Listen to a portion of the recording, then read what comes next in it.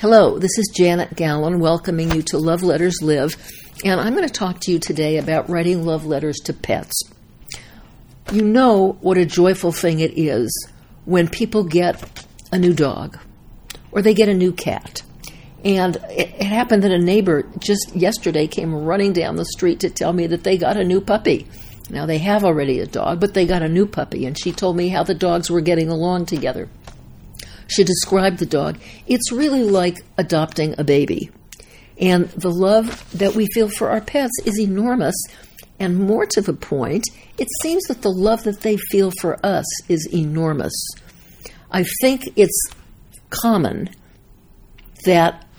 knowledge, certainly, that if you're having a difficult day and you're a little bit sad or a lot sad or something has really happened to rupture your life, those pets know it. That dog will come to you at the end of the day and crawl up into your lap, I mean, if it's the kind that can, or sit next to you with its head in your lap and just comfort you.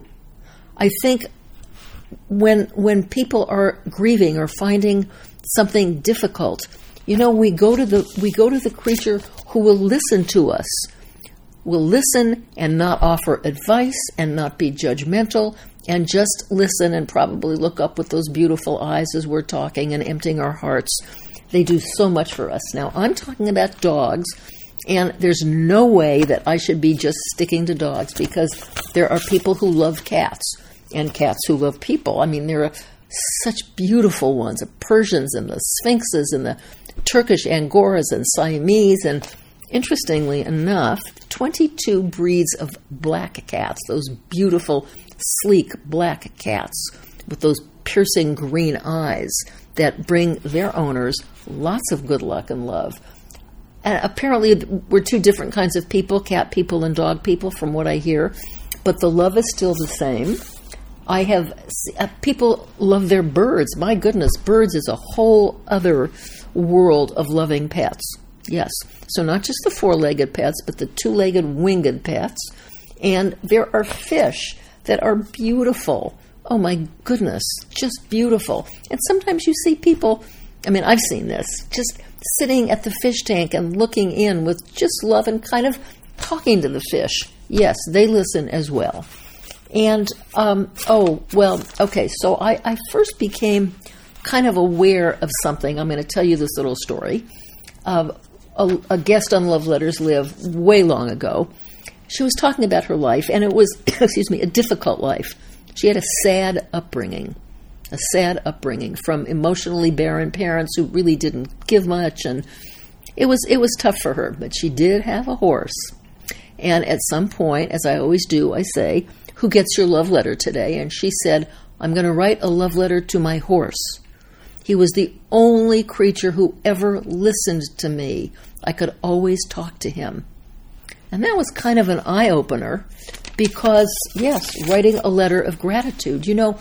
Gratitude and love taken to the grave serves no one.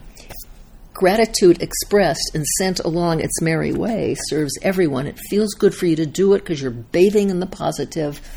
It feels, and it feels good to whoever gets the letter. So we're home a lot today with our pets. I understand from several sources that during this time of coronavirus, where everybody has to be in the house, apparently the family dogs are happier than ever because they're not being left alone. They've got constant company. They've got you. And, yes, that means a lot to them. They know so much more than, if you're a pet owner, if you have a loving pet, you know how much they know and how much they are aware of and how much they care about you. So I would say, now I did this recently. Well, two things. My daughter and her family got a pet. They got this adorable little elderly rescue dog named Fig. And it seemed natural for me to sit down and just write a note to Fig, like, "Welcome to the family." And I did, and I mailed it off. And the next thing I see is somebody has snapped up, I think my daughter has snapped a picture of my granddaughter with this dog in her lap, and she's reading her the letter. And that dog is listening. It happens that the dog is deaf, we think.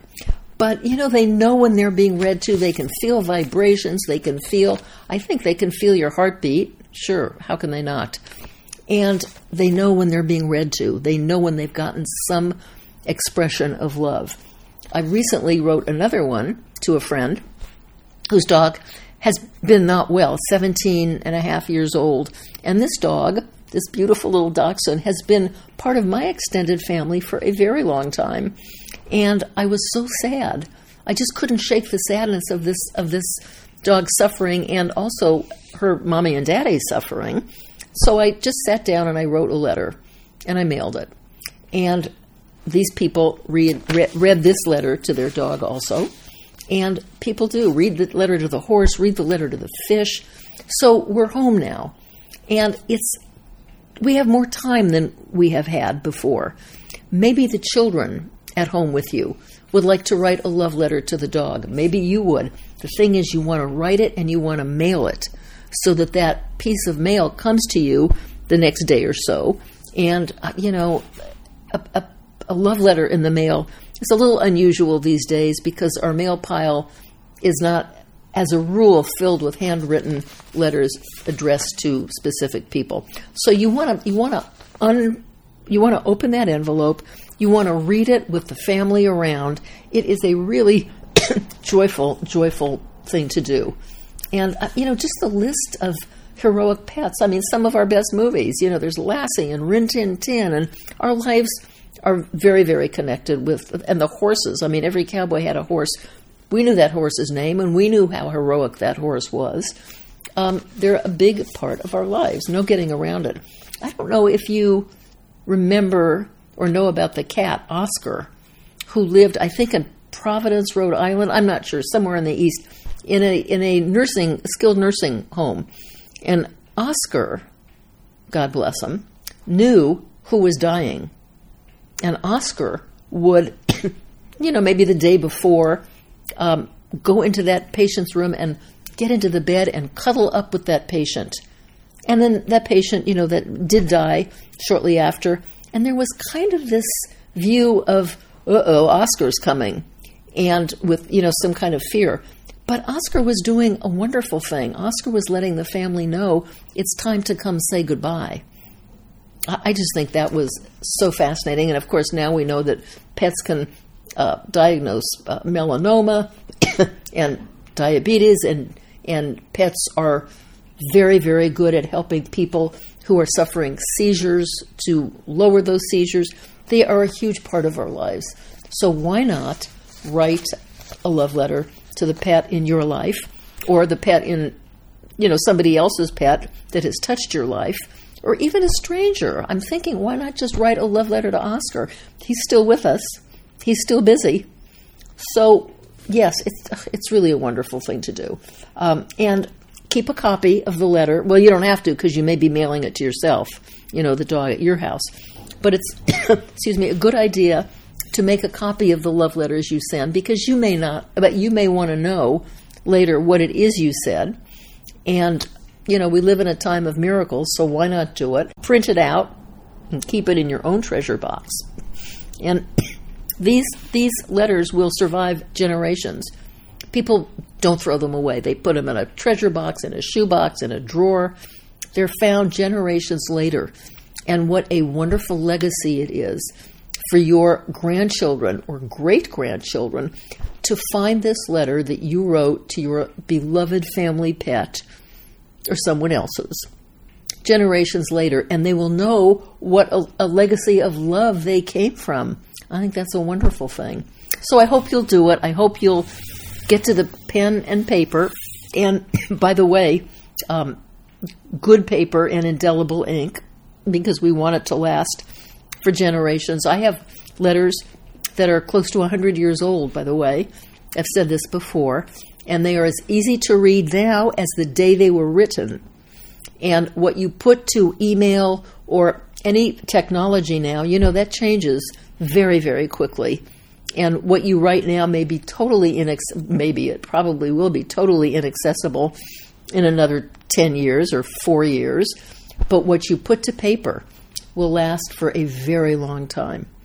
I do want to add a couple of things here. I know I was just about to end, but I want to say that when you write that letter to your pet, you want to be sure to include specifics, like how he or she came to you or how you chose that pet's name. Mention the physical beauty, like sleek black or white fluffy or red or silky coats, and all the strange, lovable little habits. You'll know what they are. Anything that you can remember about that four-legged love of your life. And remember that horses and lizards and cows and sheep, and the list goes on, are also four-legged. I don't want to leave anyone out here. I guess there are people who have pet chimps. I mean, that's, they're all worth writing to. So I just want to say I was just reminded by a friend that when her children were young, they had a series of pet rats that the whole family grew to love. So, I want to give a shout out to the rodents and the lagomorphs, all the bunny rabbit family, and 6 and 8-legged pets. Probably, I would not be one to have insects or spiders for pets, but some of you may. And I want to also take this perfect time to backpedal on that 4-legged business, because there are 2-legged winged angels, the birds in our lives. And what about the exquisite no-legged fish that cheer up your life? Beautiful reptiles, yes. Worms and snakes as well. So whichever non-human creature enriches your life, I say run for the pen and paper, and you will have done really double duty. You'll be honoring those animals who give you so much, and you'll be putting down your own history in your own handwriting. I hope handwriting, although I'm cheating a little these days, and I'm printing out more letters than I used to because they're longer. But I always sign them. I sign them, and then I do a little PS, so there's some little, touch of proof that someone was there, something in my own hand. Maybe you'll do that too. Anyway, have a good time. I hope you will do it, and yes, I hope you'll do it, because it's just so much fun to do. Okay, well, thank you for letting me talk about this. I appreciate that. Bye.